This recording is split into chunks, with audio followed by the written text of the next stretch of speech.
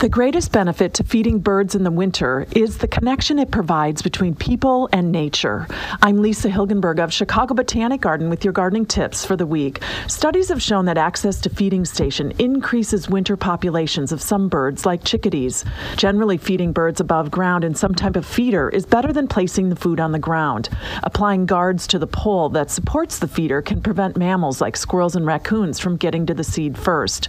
Keeping feeders clean is also important when it comes to reducing disease problems. Wash feeders periodically with a weak bleach solution.